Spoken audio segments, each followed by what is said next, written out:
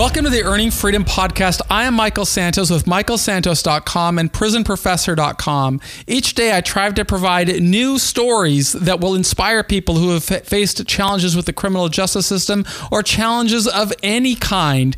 And today I am not going to be sharing story or strategies about what empowered me through 26 years in prison. Instead, I have the privilege of speaking with a real community leader. We have John Odermatt on the show today, and he is not only a partner in bringing the Lions of Liberty podcast to market, which he'll talk with us about, but he also leads his own podcast or his own program, which has got the catchy name of Felony Fridays. John, tell us a little bit about Lions of Liberty first and how you got involved, why you're working to spread this concept of libertarianism. Yeah, Michael, first of all, thank you very much for having me on the show and giving me this opportunity to talk about this very important topic.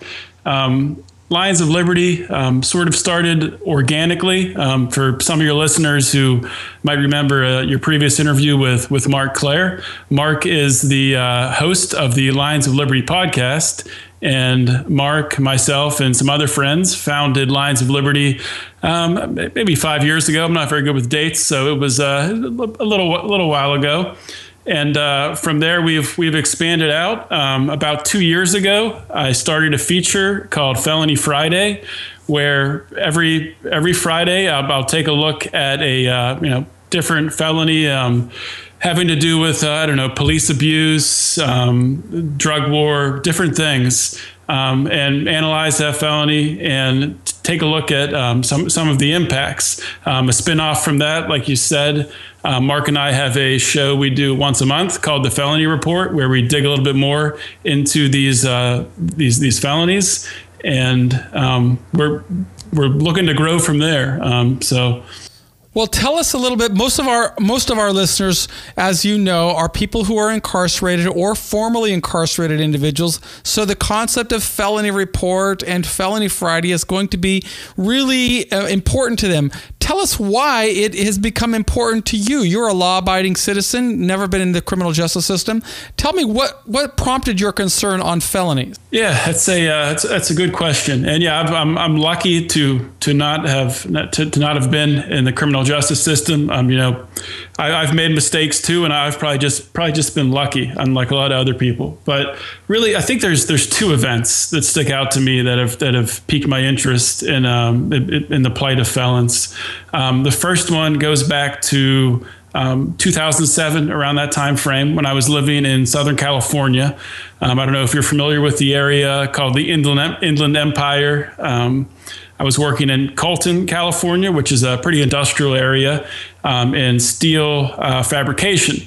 And I had a supervisory type position when I started, and I was working in human resources. So I was coming into this job very green with, I just graduated college and have a lot of experience.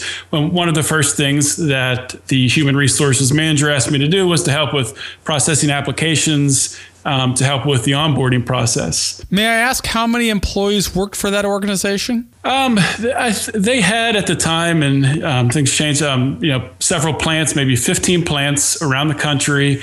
And at our plant there, I would say maybe we had 50 to 60 employees, probably. 50 to 60 employees in that particular plant, but in 15, is it safe to say they all had about the same number of employees? About that, yeah, here or there. So a big population, close to more than 500 employees altogether working for this group. And what was the name of the company, if I might ask? Yeah, at the time, the company was called Dietrich Industries. I think they've been bought and merged, as happens with companies these days. So how did that go with you sifting through applications?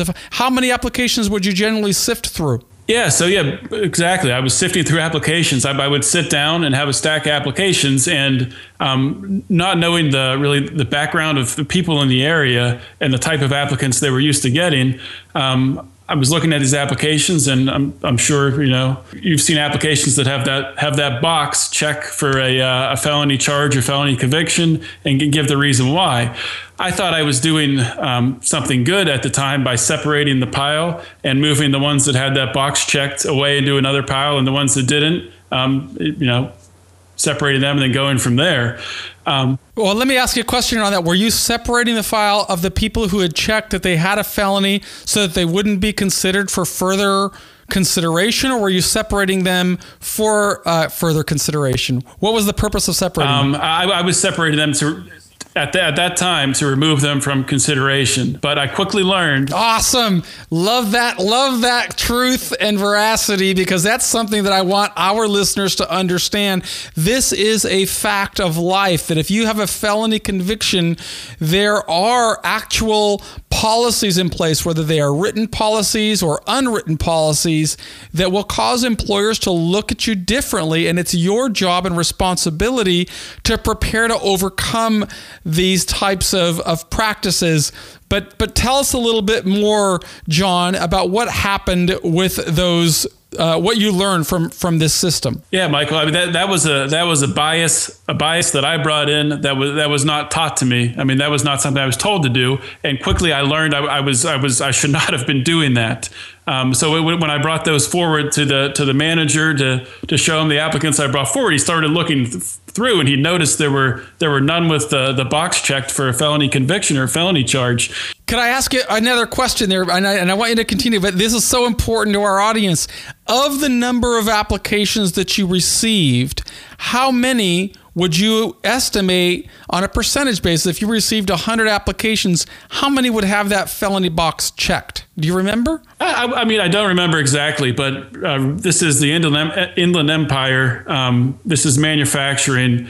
So it's I think work that a lot of felons are looking for to get in on an entry level. So I would say it was probably 30% about that. I would submit that that's probably accurate. So you told me that your supervisor looked at, they didn't have any felons, and he said something to you. Could you tell us a little bit about the discussion that followed? Yeah, he was a little bit surprised, because he'd been looking. I think he'd been there for 2 years, and he had grown very used to looking at resumes with the felony box checked. And he quickly informed me. He said, "John, what we want to look for, you want to look at the resume, look at the work experience, which I had been doing."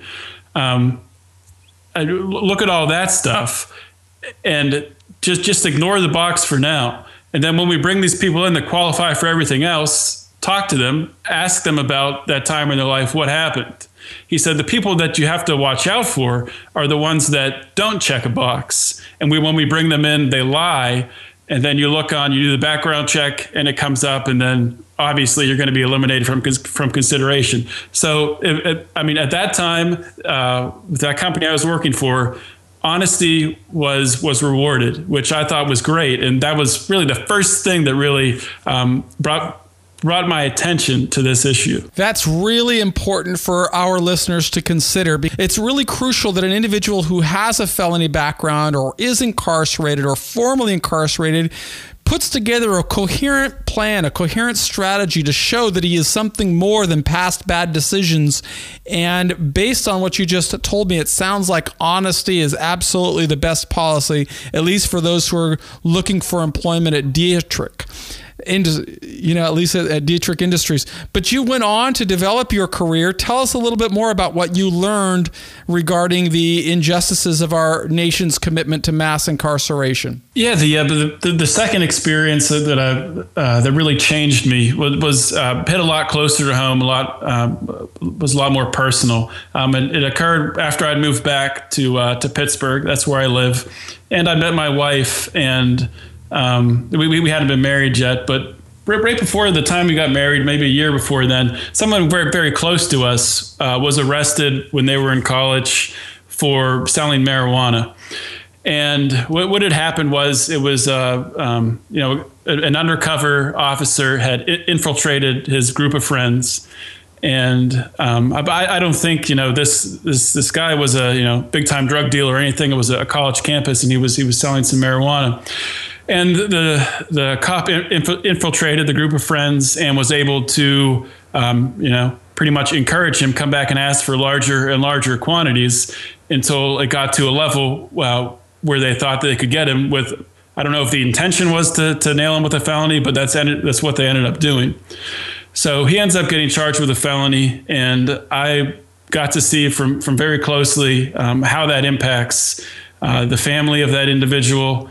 How that impacts that individual, and just the amount of support that they need to get through that. He spent a year in prison, some time in halfway house, There were times that, his family helped out and my wife and I helped out driving him he found a job that was, I think, about 20 minutes away from the halfway house. So shuttled him back and forth to help him out. But a lot of the other people there in the halfway house didn't have anyone to help them.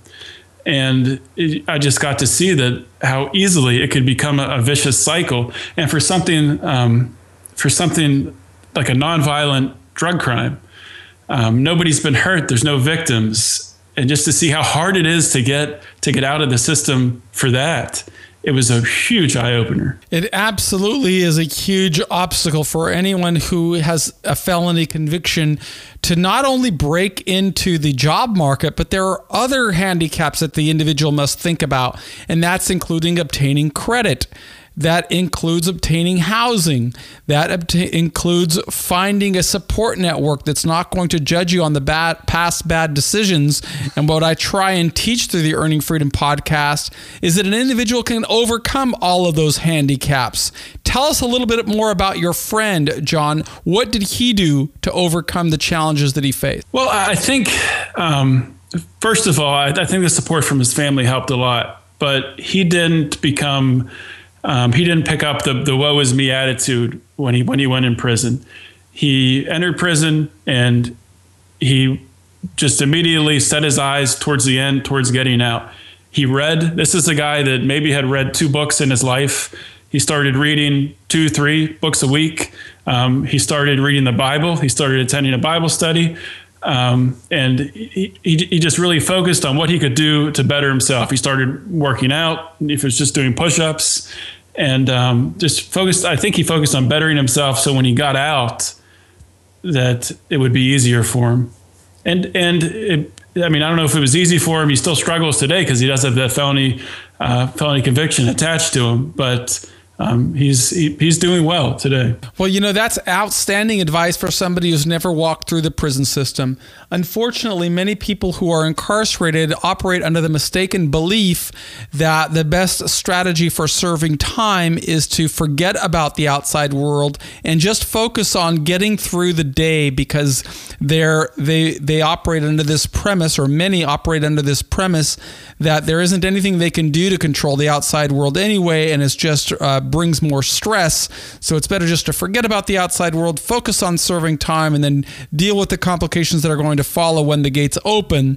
But as so many people who share their stories on the Earning Freedom podcast, those who truly succeed do exactly what your friend suggests, what your friend did, which is focus from the very beginning on what that individual can do to prepare for success. Look for literature that's going to inspire. Find a way to develop some type of intrinsic motivation and focus every single day on what you can do to position yourself for the challenges that are going to follow an individual after release. Did you learn any other insights in your career, John, that might help our audience understand what they can do to position themselves for success after release from prison? Yeah, sure. We can go back to my California experience. That was a big learning experience for me personally. But I guess growing up, I'm not going to say I grew up in a sheltered childhood, but I wasn't exposed to a lot of ex-convicts and people with criminal records, which is probably why I brought in that bias when I had those applications in front of me. But just interacting with a lot of the people, a lot of the guys with felony convictions on the floor, I quickly noticed these people have families. These people are trying as hard as they can to provide for their families, and they're good people. I'll sit there and eat lunch with them. They were just like anyone else, and that was an eye opener for me, and something that really helped me out to know that these people need an advocate. Too many are writing off felons. It seems like there's more and more companies that are. I'm sure you've heard of the ban the box movement. To give felons a better chance. I know Apple was in the news recently for reversing a policy on ban the box, and Coke Industries was in the news recently for announcing that they were no longer going to ask for the box for felony convictions on their applications. So it's I think things are moving in the right direction, slowly but surely. Without a doubt, things are moving in the right direction, but it's still a big challenge. That box is only one part of the problem that people with felony backgrounds have. Another problem, and I say this from somebody who served 26 years in prison and have worked really hard since I've been out to try and open job opportunities for formerly incarcerated individuals, is the individual can't seem to shake so easily that felon mentality. And so when they're moving into a job market, the ban the box part or checking that box doesn't speak nearly as loudly as how the individual carries himself, because an individual can walk in and we can see that he is a felon just by the way he says hello, by the way he dresses, by the language that he chooses. And it's very important for those in our audience to understand, if you really want to succeed, you got to deal with the world as it exists and walk into an place of employment from my perspective and demonstrate the value you can bring to that company. Be honest, show that you're hardworking, ask for a shot, and then deliver. Truly crush expectations, and that's the way you advance your career from getting in the doors on an entry-level position and advancing up the career track. But John, you advanced. You went a lot further than just working in a HR division. You've gone on to build your career and then volunteer your time to work on this Lions of Liberty podcast, which advocates for smaller government and more liberty for every individual, and that launched you into Felony Friday and so many other interesting projects. Tell us a little bit more about that work. Yeah, Felony Friday has been around for about 2 years. We just had our 2-year anniversary. We've there's a new article up every Friday. You can find it. You can find the full archive at lionsofliberty.com/Felony Friday. Some of we focus on all kinds of different things. Some of our most popular posts that still get many hits every day, Google searches from felons looking into these things. One of the articles is titled, "Should Felons Have Second Amendment Rights Restored Upon Release?" And obviously this article is the title's pretty self-descriptive. It's something that I think, at least for nonviolent offenders, for victimless crimes, it's something that if you're going to release someone and give them back their freedom, I don't know how you can say they're free without giving them back the right to defend themselves. So that's something that I'd like to dive into more in future installments of Felony Friday and on the podcast, examining that more, because I think there is it's an area where there's a lot of uncertainty. I know on the federal level, it's pretty clear that you're not allowed to have a gun if you're a convicted felon. I know there's difference in some of the states, but just based on the search results and the amount of traffic coming through to this one article still, which is written in December 2013, there's a need for former felons to get this information. So that's an area that I want to focus on. Well, let me talk about. Did you say that a felon wrote that article and submitted it to Lions of Liberty? No. Who wrote the article? It's an article that I wrote. I was just referring to. There's a lot of. If you go to the article, there's a ton of comments from convicted felons commenting about asking questions about, in this state, what are their gun rights for a former felon and things like that. The article is written by The article is written by me.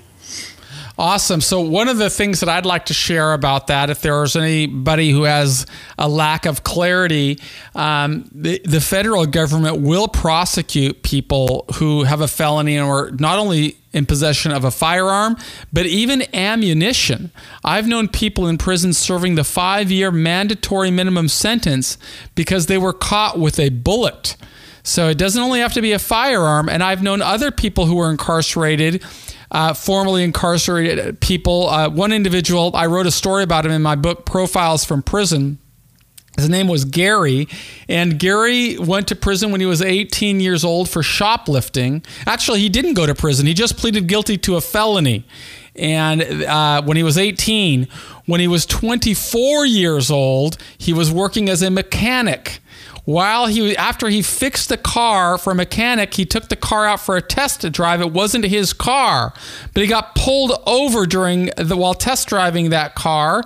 And the police officer ran his license, found out that he was a felon, opened the trunk, found that the owner of the car had a shotgun, a hunting rifle that was licensed, but the felon was in possession of that firearm, went to prison for 5 years. Mandatory minimum sentence in federal prison. That is not because wow. That's an unbelievable story, Michael. Wow. Not because he committed a crime, not because he even committed a violent crime. He went to prison. His first felony was for shoplifting when he was 18, got probation for it.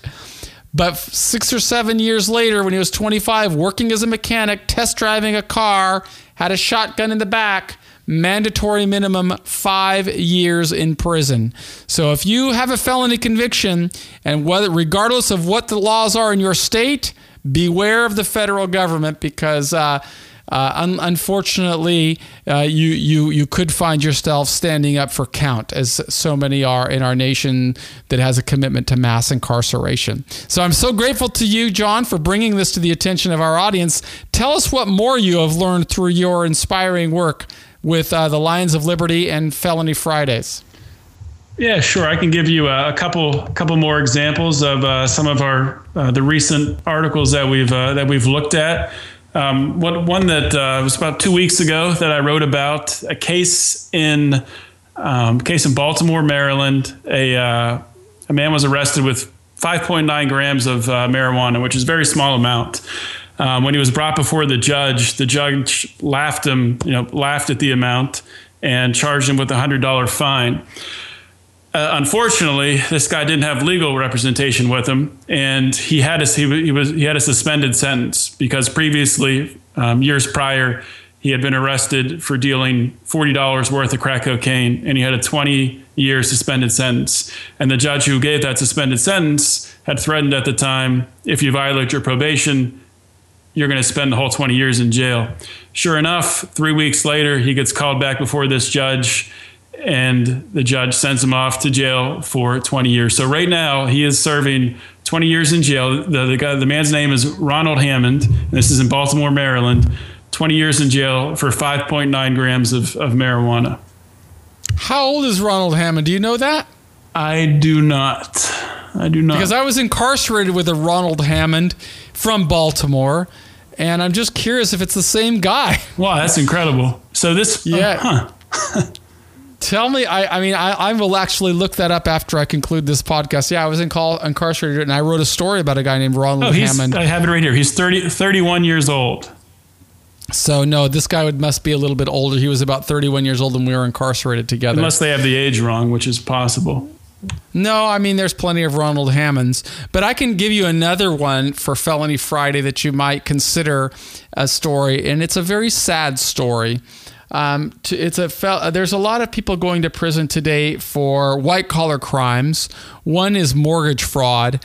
I've got the story of two brothers who were just really uneducated guys who became successful in real estate in the Central Valley of California.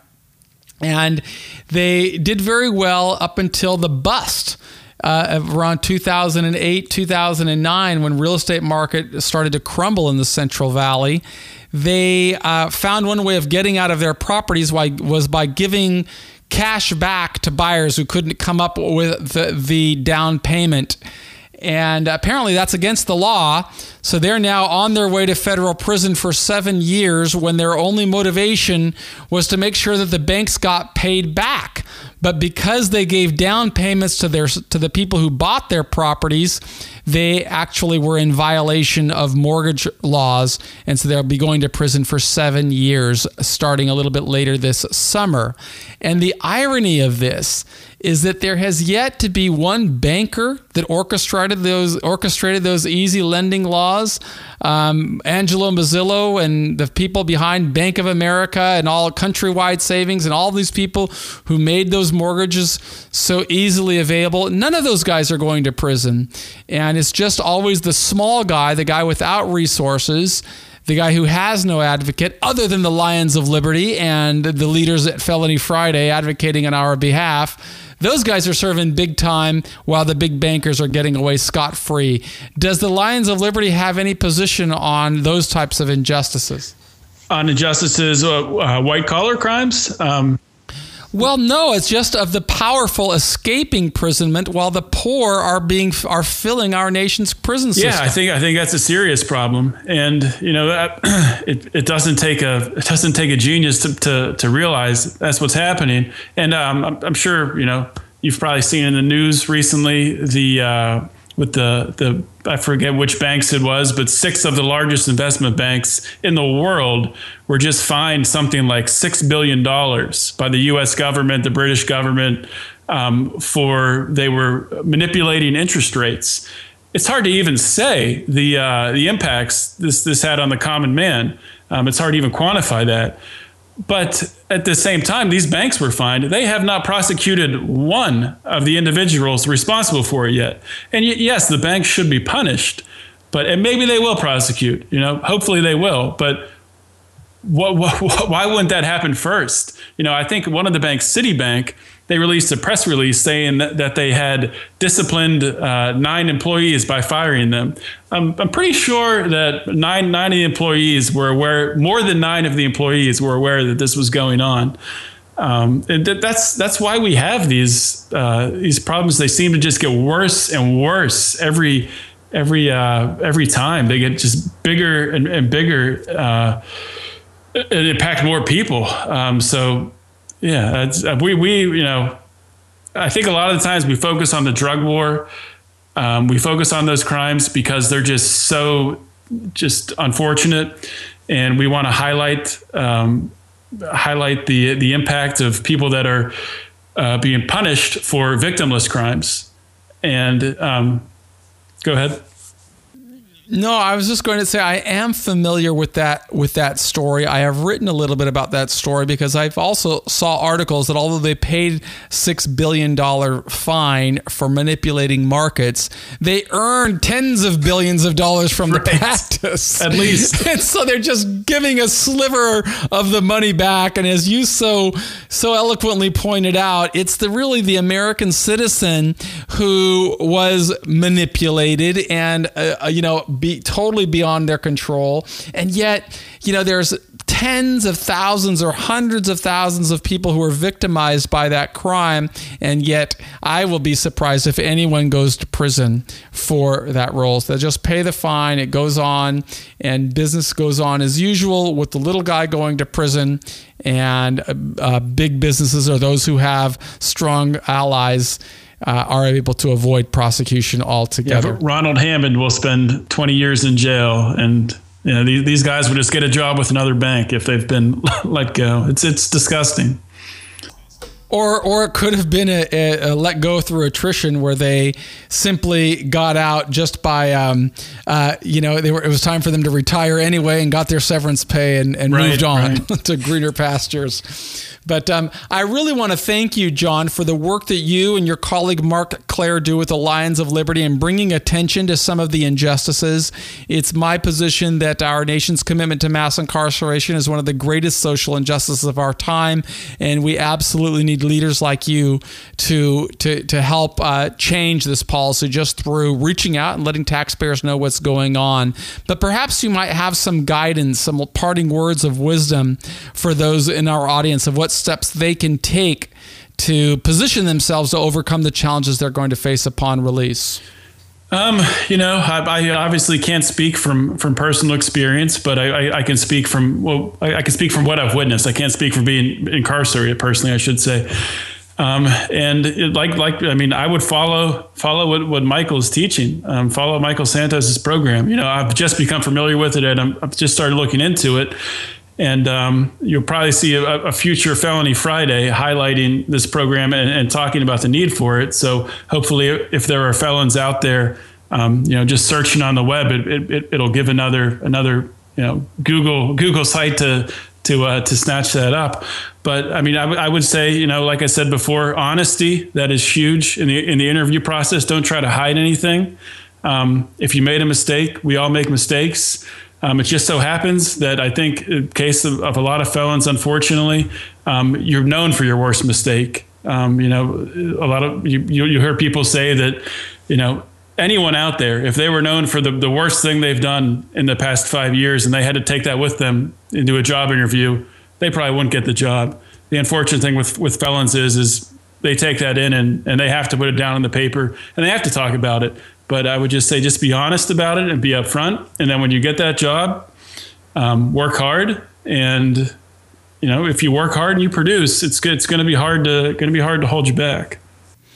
Well, I really want to thank you, John, for sharing your wisdom with our audience. And I will provide show notes at michaelsantos.com, linking back to Lions of Liberty, linking back to Felony Friday, and linking back to any other contact information that John will provide. We will be back tomorrow with another inspiring guest on the Earning Freedom podcast. I am Michael Santos and look forward to talking with you then.